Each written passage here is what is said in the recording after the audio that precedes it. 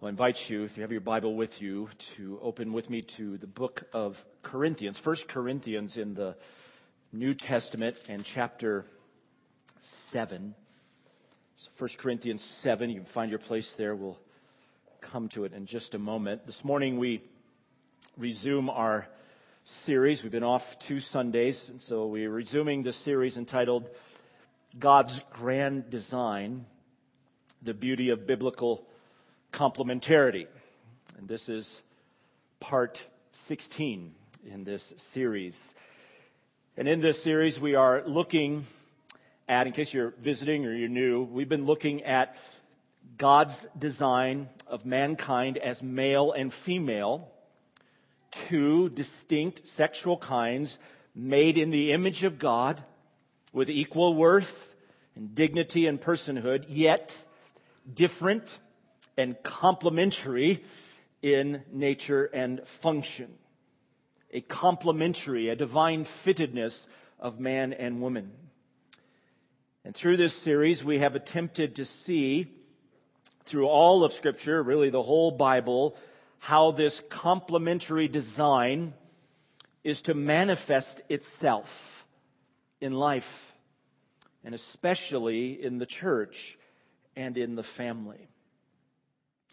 So next Sunday, Lord willing, we will look at Ephesians chapter 5, the great grand text on the complementarity in marriage.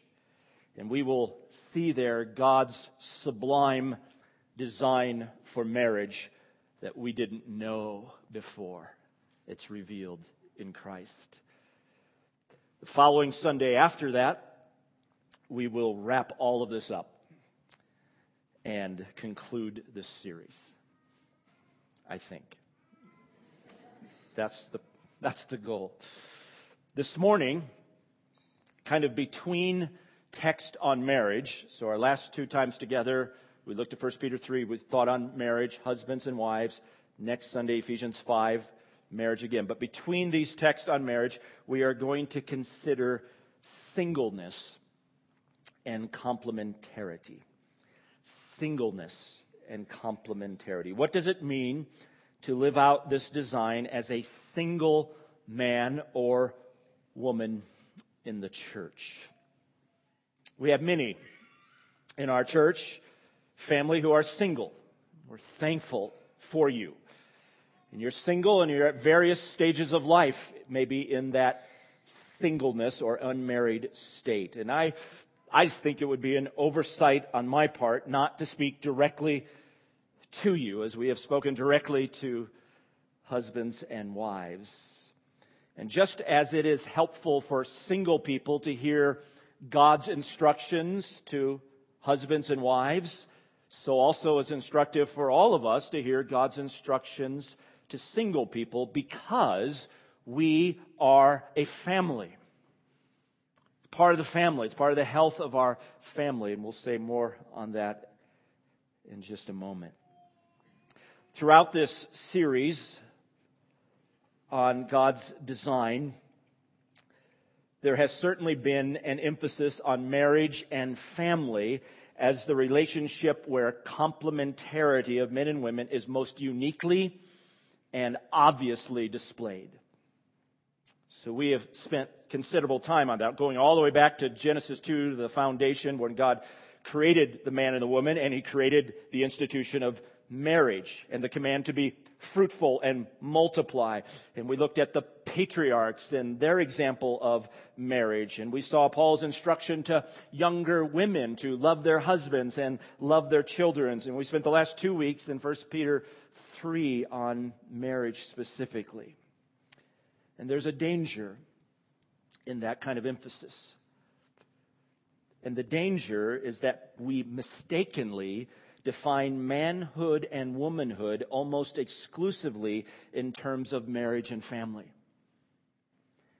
And that we wrongly imply that unless you are married, or even married with children, you cannot experience true manhood or womanhood. And that would be an error. We may intentionally unintentionally, communicate that there is something defective about singleness. That you're not living up to God's design and purpose as a man or woman if you are single. And that would be false. The one who most obviously exposes the falseness of that notion is Jesus himself. We've already noted in our series that Jesus became incarnate. That is, he took on flesh. He became a human being. He became fully a human being. But he became incarnate as a man. And we saw that that's important to God's design and his model for biblical manhood. But we also see that he was intentionally single and celibate. Jesus was. And Jesus, and we could speculate on lots of things of why that is. That's not my point. My point here is just that Jesus embodied and expressed true humanity and true manhood more than any person that has ever lived, and he was not married. So true manhood and true womanhood is not wrapped up simply in marriage. Marriage, romantic fulfillment, sexual union, having children are not intrinsic to being full human beings or being fully a man or a woman. So I want to say that so clearly in case our emphasis feels distorted or a misapplication. 1 Corinthians 7, listen to Paul. Now, we've been in 1 Corinthians a few different times in this series. So 1 Corinthians 7, Paul is beginning to address questions that the church has written to him about, that they want him to address. And he's going to do it. This is Paul who, oh, by the way, was single. He was single by choice for the sake of gospel ministry. And in the beginning of this chapter, after speaking about instructions regarding marriage, he says this. I'll put it on the screen, verses 7 and 8 of 1 Corinthians chapter 7. He says, "Yet I wish that all men were even as I myself am." And he means in the context, not married. "However, each man has his own gift from God, one in this manner and another in that. But I say to the unmarried and to the widows that it is good for them if they remain, that is, single, even as I." It may surprise us when we read those words. It's a little startling. Indeed, it may surprise us to learn that when we come to the New Testament, singleness is not viewed negatively. It's not seen as an unfortunate disadvantage or a hardship or a problem to be solved, but quite the opposite. It is celebrated as a desirable state for its unique advantages. And that might surprise us. Indeed, Paul seems to commend it here even over marriage. "I wish that you were all like I am." Each one has his own gift. This is not a command from Paul, but it's a desire. "I wish that you were all." And then he says, "I think it's better for you not to be married," he says to the unmarried and to the singles. It's good to remain unmarried. Again, that can sound shocking. In fact, as he goes on in this chapter, we'll see a little bit more later on, but as he's continuing, he has to clarify. If you look all the way down to verse 28 of chapter 7 that we're in, he clarifies this because he sounds so strong on these things. "But if," he says, "if you should marry, you have not sinned." Isn't that an amazing statement? We tend to think the opposite. I mean, it's marriage. That's marriage. It's all about marriage, right? And Paul gives, if you marry, you haven't sinned. It's quite a statement, isn't it? "So if you should marry, you have not sinned. And if a virgin should marry, she has not sinned. Yet such will have trouble in this life. And I'm trying to spare you." Put that on the Hallmark card next time in there. such a sentimental guy, isn't he? You say, Paul's pretty negative, isn't he, about marriage? This is just like the Bachelor and him coming out. What is this? Well, he's not negative. We're going to see next week. He speaks more sublimely about marriage than anybody in the Bible. He's not negative, but he's realistic. And Paul has such a view, because he'll go on to say, in light of this present distress, Paul's thinking of the age we live in and the future, our future glory that's coming. He measures everything in light of that. And he wants us to measure marriage and singleness in light of that reality. He's a realist. He knows marriage brings difficulty. It's not the be-all, end-all of life. Not all your problems are solved by marriage, but a whole host of new ones come, right? And he's real. Singleness as a gift. That's my heading here. Singleness as a gift. That's what Paul says. Now, I said it may surprise us to read a chapter like this. It may surprise us of the positive view of singleness in the New Testament, especially in light of the Old Testament emphasis, where, under the Old Covenant, marriage and children are part and parcel to God's kingdom purposes. All the way back again to that foundational chapter of Genesis chapter 2, when we first read, after God created the man, we read those words, "It is not good for the man to be alone." And we wrongly conclude that singleness must be a not good by definition. It must be inferior and less desirable than marriage. We misunderstand that verse. We looked at that verse. Paul gives that verse in the context of this creation mandate to be fruitful and multiply, to fill and subdue the earth. And he cannot do that by himself. In that sense, it's not good for him to be alone. That statement is not a statement about the condition of singleness under the new covenant.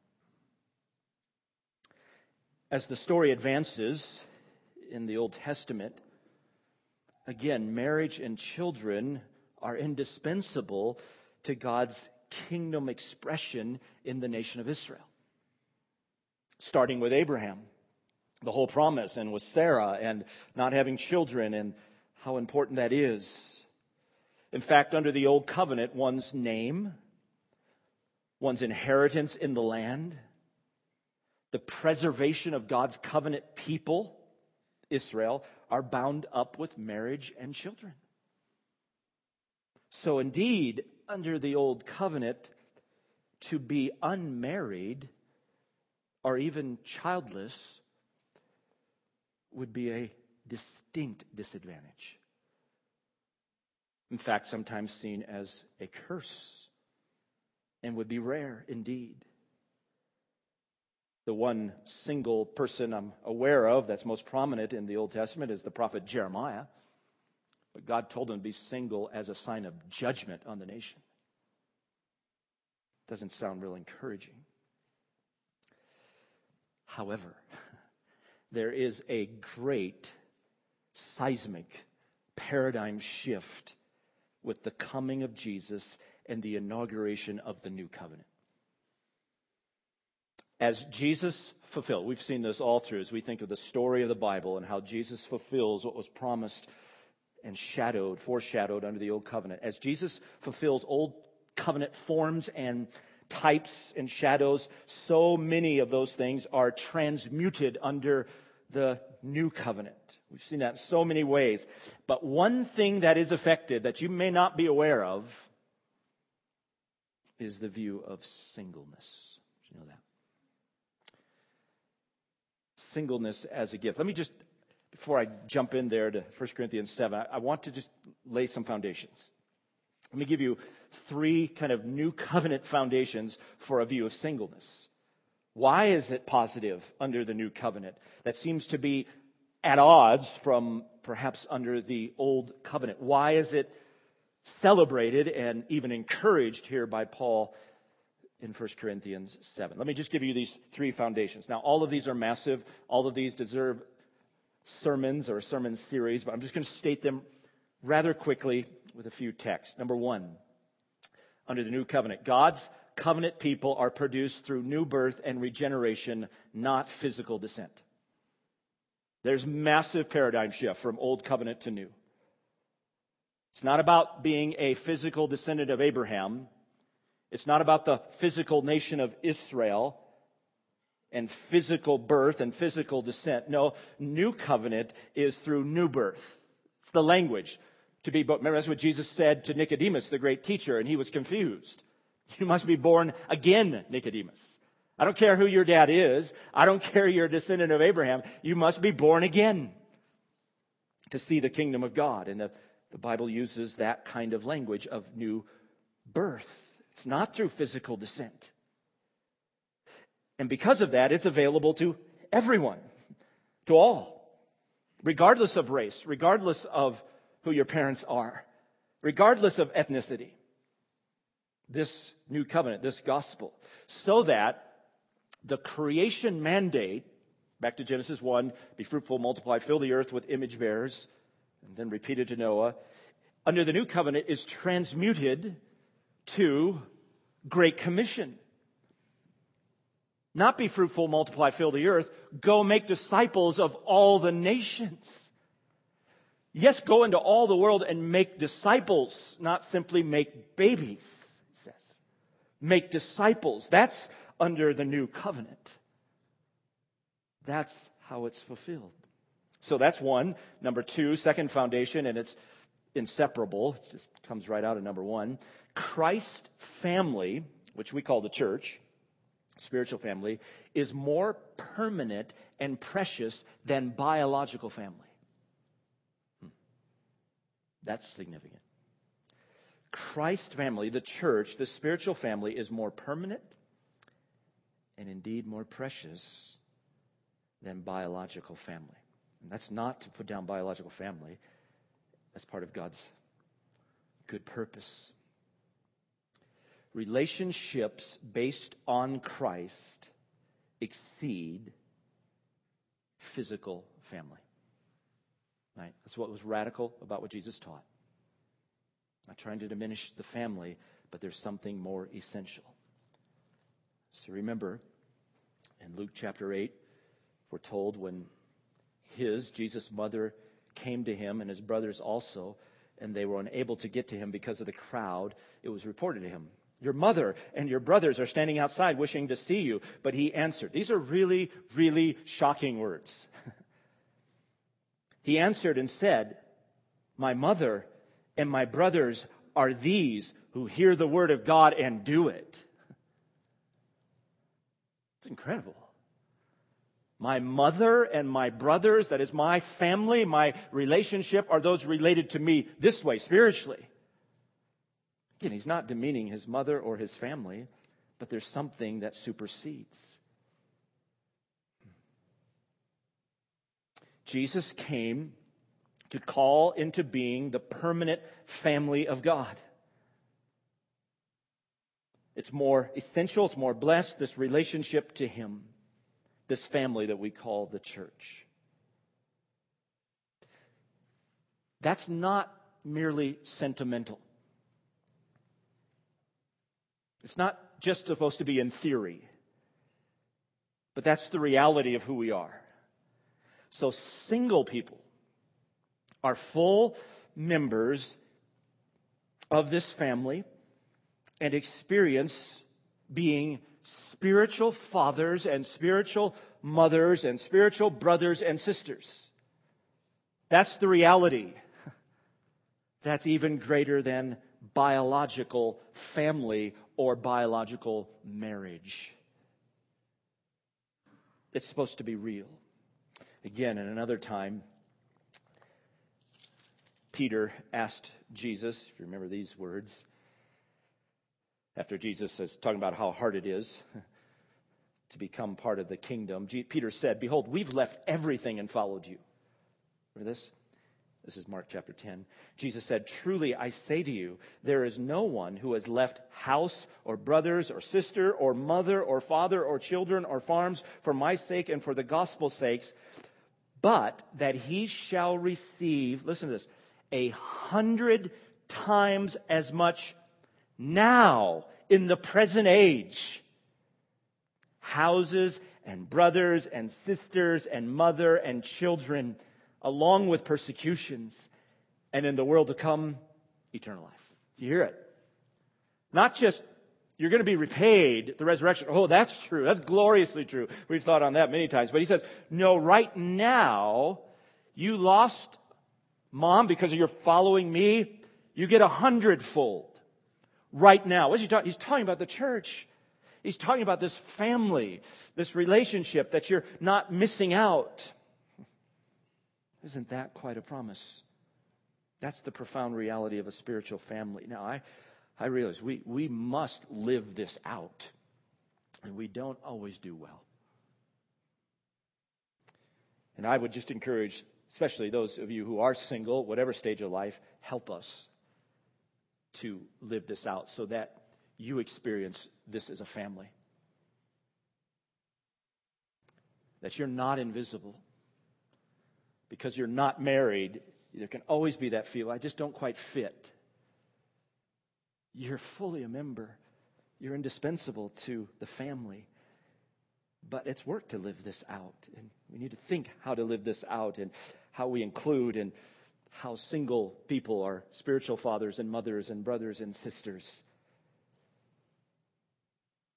We need to guard against making our family an idol. That is our biological family. Where we have this mentality, well, the church is here to serve my family. No, this church family supersedes your family. Spiritually, permanently. Oh yes, it's an encouragement to your family, and we're to be faithful in our family. And it's very sweet when our biological family and our spiritual family overlap, absolutely. But there is a tendency among those of us married with children, with families, to be so focused that we are not welcoming to those without. So, third, let me get to the last foundation here, and it flows again right out of that one. Number 3, marriage and family are temporary for this age. The church is primary and eternal. This is that new covenant reality. Marriage and family are temporary for this age. The church, this family, the spiritual family we're in, is permanent. It's primary. It's what Jesus came to make, to create, to build.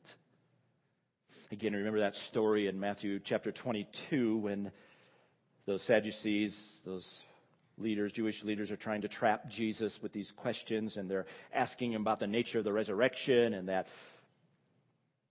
hypothetical story about a woman whose husband dies and then her brother, the husband's brother, marries, and it happens 7 times, and they're trying to trap him. When they're raised, whose wife is she going to be? Do you remember Jesus' pretty stunning answer? You are mistaken, not understanding the Scriptures or the power of God. For in the resurrection, they neither marry nor are given in marriage. Marriage is temporary.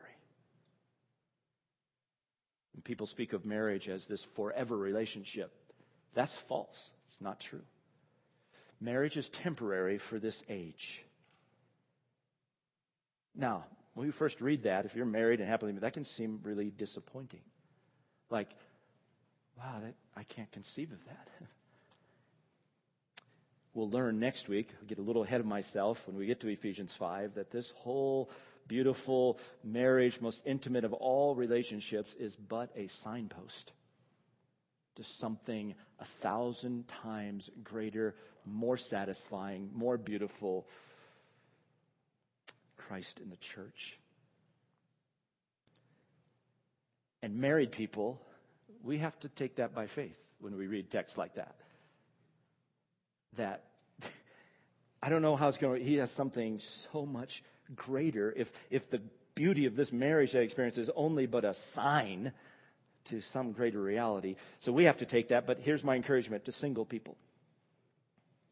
Again, this marriage is temporary. So single folks, you are not missing out on anything if you belong to Christ. You're not. I know it can feel like that, especially if you're single and that's not your choice. And we can dwell on what I'm missing out on in this marriage and romance and perhaps children and all those things. And I know can be a very present reality, but that's why this view is so important, to have this view in mind. No, that's temporary. There's something greater. So marriage is only a sign to something much, much greater and more lasting. And so even those who are single, you've got to take that by faith also and live that way. Those are the foundations, really important foundations for a view. Now, I said it surprises us when we come from Old Covenant to New Covenant, but the Old Testament did anticipate this. I'll just give you one text from Isaiah 56, because it's such a beautiful text, so unexpected. It did anticipate this, even in that culture where marriage and family really was everything. Isaiah sees a future day. He's talking about Isaiah 56, the Lord speaking, when my salvation is about to come, my righteousness is to be revealed. That's Romans gospel language. When this new covenant comes, he says this, verse 3, let not the foreigner who has joined himself to the Lord say, the Lord will surely separate me from his people. Oh no, you'll be part of it. Neither let the eunuch say, behold, I am a dry tree. For thus says the Lord to the eunuchs who keep my statutes and choose what pleases me and hold fast my covenant. To them I will give in my house and within my walls a memorial, a name better than sons and daughters. And I will give them an everlasting name which will not be cut off. Isn't that amazing? He takes eunuchs here under the old covenant, those who are forced into the category of singleness and childlessness, who have been emasculated in some way, either intentionally or at birth. Again, that would have been a desperate condition in Israel. Now, they did that in other nations to serve the king, but in Israel, these foreigners, these eunuchs, that would have been a desperate, hopeless condition. And God promises in this new covenant, when it comes, I will give you a name that's better than sons and daughters. You're not missing anything. Something even better. Isn't that a great promise? That's an Old Testament promise fulfilled in Christ. So all of that is kind of biblical theology, new covenant foundations for a view of singleness. So let's get back to it now. Singleness as a gift, 1 Corinthians chapter 7. But you've got to have that foundation in mind if you will understand what Paul is saying. Because Paul, if you read 1 Corinthians 7, it can be jarring. But he has this view in mind. Singleness as a gift. Paul views, again, 1 Corinthians chapter 7, look there again, and verse 7. I wish, he says, that all men were, even as I myself am, as again, single, unmarried. However, each man has his own gift from God, one in this manner and one and another in that. Isn't that remarkable? Paul sees singleness and marriage as a gift. Now, for Paul, in the book of Corinthians, this charisma, this gift, is something that God freely, graciously bestows for the strengthening of the church. That's what a gift is. That's how Paul uses it all through his letters. And Paul views singleness as a gift, just like marriage is a gift. We tend not to think of marriage as a gift. We tend to think of marriage as our right. No, marriage is a gift and singleness is a gift. And he just puts them on the same level. And he recognizes that this is God's gifting. Each man has his own gift from God. One in this manner and another in that. So he's not going to command you must be single or you must be married. No, it's a gift. Both are gifts for the building up of the church. Elizabeth Elliot, who was married and her husband was martyred and then lived over 40 years as a single woman, just notes this. She says to single people like herself, if you are single today, the portion assigned to you for today is singleness. It is God's gift. Singleness ought not to be viewed as a problem, nor marriage as a right. God, in his wisdom and love, grants either as a gift. Singleness as a gift. So let me give you two things under that heading. One, all Christ-focused singleness is a gift. Just highlight that. So we tend not to think this way. And I know if you're single, it can be hard to say, but maybe that's a gift I don't want. I know. So let's just linger here for a minute. All Christ-focused singleness is a gift. Whether you choose singleness voluntarily for the sake of Christ, like Paul, or whether it is a season of your life that you're in, maybe not by choice. It is a gift in that it is God's enablement for the building up of his church. So note this. Singleness does not require a special calling or an unusual ability. I want to correct something that I think is a misnomer. Singleness does not require a special calling or an unusual ability. There are different reasons for singleness. Yes, sometimes it is a special calling. Jesus referred to that in Matthew 19, incidentally, when he was asked about marriage and whether you could divorce for any reason at all. And he kind of gave those stunning words that no, except for the cause of unchastity or porneia, you cannot divorce. And they were just stunned and said, well, it's better not to marry. Isn't that amazing? Jesus' standard for marriage dissuaded them from marriage. And he just said, well, not all can accept this. And then he said, there are those who make themselves eunuchs for the kingdom of God. That is, they intentionally choose singleness, using that eunuch as a euphemism there, singleness for the sake of the kingdom of God. So yes, there are those. Paul is one of those. Remember, Paul had the right, he said, to take a believing wife like the rest of the apostles, but he gave up that right for the sake of the gospel. He understood his unique ministry and what he was called to. So yes, at times there is that, but that's more the exception. There are different reasons. That may be one of those reasons, but that's not the majority reason. Mostly, it's a matter of God's providence. A person has lost a spouse or experienced divorce, or they have a desire to be married, but it hasn't happened yet for various reasons. Again, that's who Paul is mainly addressing in 1 Corinthians 7. He's not addressing Paul-type missionaries to be single.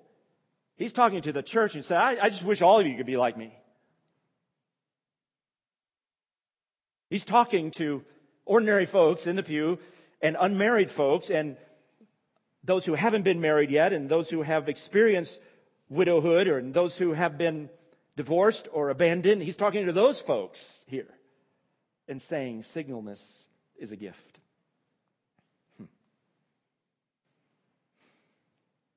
Because Paul has a kingdom perspective. This kind of singleness, even if you didn't choose it, is a gift. That is, it's not an inferior condition. It's not merely an unfulfilled, undesirable state where we see it only as negative. Paul says it's a gift. Now, let me insert here. There are ungodly reasons for being single. I need to say that in our culture today, because it's rampant in our culture today of men or women just perpetuating their adolescence to age 30 so they can play video games or have everything they want and have zero responsibility or commitment. That's just selfish indulgence. That's singleness for selfish indulgence. For individualism, for just my freedom, right? Or fear of commitment, or fear of marriage. God would call us to repent of that. Because that's not believing God's word. And that's not the category Paul is addressing here, right? So I want to insert that. Yes, there can be unbiblical, ungodly reasons for staying single just to perpetuate a self-indulgent, individualistic lifestyle that's all about you.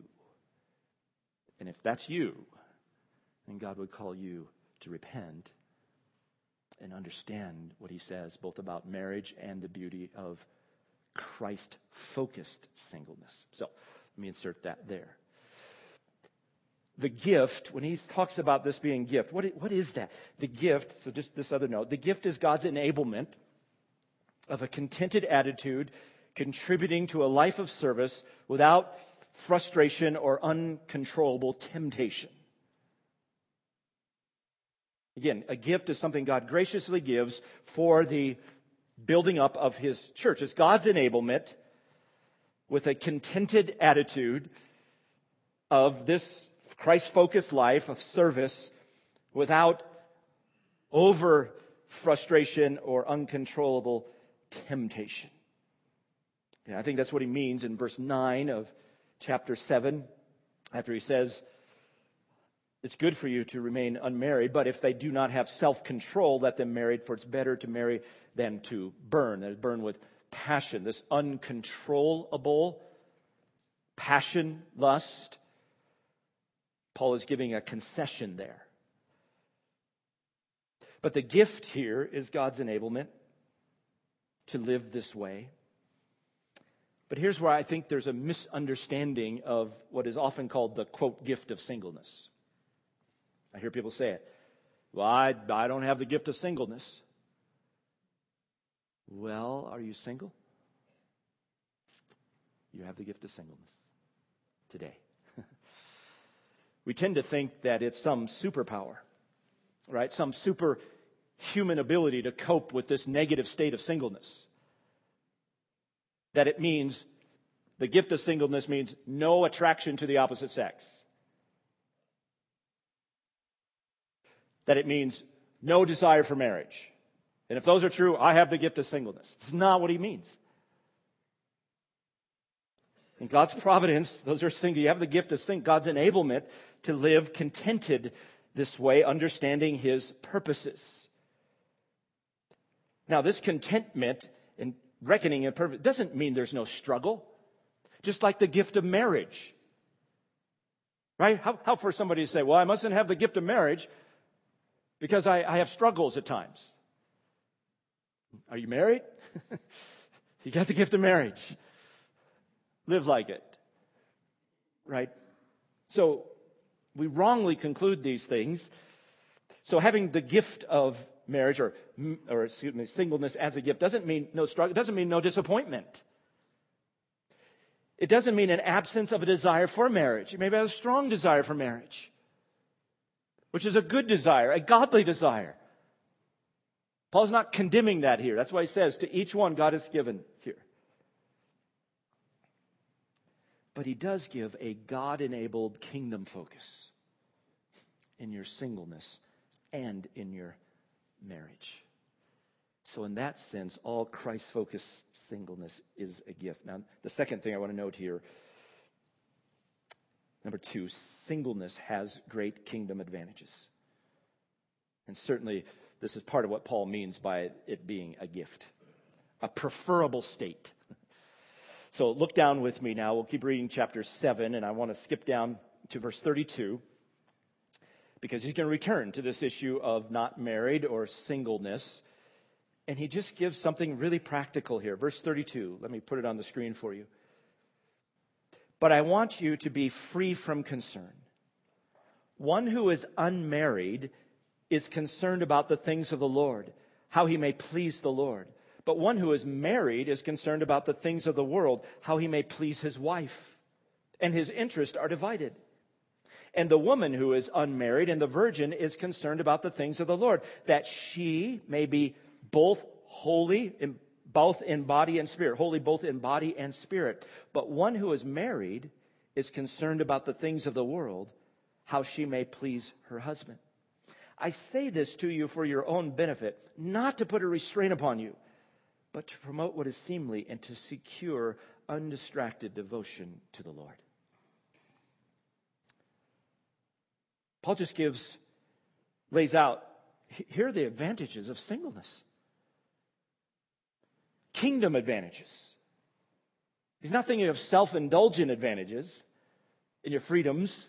Oh, there's a freedom. But here's kingdom advantages, and the bottom line is to secure undistracted devotion to the Lord. That's why it's Christ-focused singleness here. And it's just really practical. John Lee, a single man who wrote just an excerpt for Desiring God, used these 3 words for the advantages of singleness. And so I'll use them here as we'll come back to that outline. Focus, flexibility, and freedom. So, what are the advantages of singleness? Greater focus, flexibility, and freedom in devotion to Christ than those who are married. That's what Paul says. Focus, undistracted devotion. You're not distracted by spouse and kids and all that comes with that. Talk to any married person or married people with kids. Again, those aren't negative. He's not trying to put down marriage. It may sound like that at first. He's just trying to show the advantages, kingdom advantages of singleness. There's Paul being a realist again.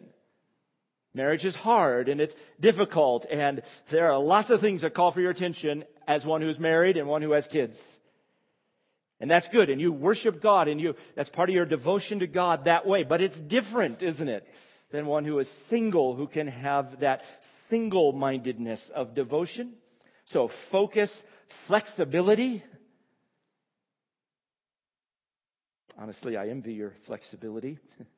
Those who are single, what you're able to respond to, what you're able to do in a moment's notice without having to say, like we say when we're married, I must check with my spouse first, right? Or the schedule or that. There's just a greater flexibility to respond and a freedom to give yourself in devotion to Christ. So that's how Paul starts that in verse 32. I want you to be free from concern so that your interests aren't divided here. And again, he's not thinking negative, it's worldly and spiritual. It's just the reality that you can have this undistracted devotion to the Lord in a way that married people cannot. And your availability and your freedom for the building up of the body has a distinct advantage in ways that married people can't. Again, Paul's purpose here for this kind of singleness is to secure undistracted devotion to the Lord. Singleness is for devotion to the Lord, not simply for self-indulgence. So I just encourage those of you who are in that state, single, again, whether younger or older, midlife, wherever you're at, don't waste this gift. Even if it doesn't feel like a gift to you right now, and your desire is to be married. Again, that desire for marriage is a good desire. Trust God's sovereignty and His providence, but don't think that, well, life's just going to start when I get married. Right now, it's a gift to you today. Don't squander it. Don't waste it. Don't become just self-indulgent and all about me. Think in terms of this gift for the body. So singleness has great kingdom advantages.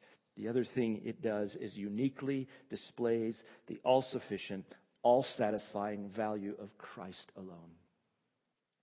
We'll see next week that marriage is a unique display of Christ in the church. Well, singleness also is a unique display of the glory of Christ, because as you are single and content and giving yourself to serving and devotion to the Lord, you display in such unique ways where your treasure is. You display the gospel in such unique, profound ways that will baffle your coworkers. will baffle this culture. What, you're content in your celibate singleness and giving yourself and not just buying more toys, but you're content there and serving? Where's your hope? Where's your treasure? Well, it's not here.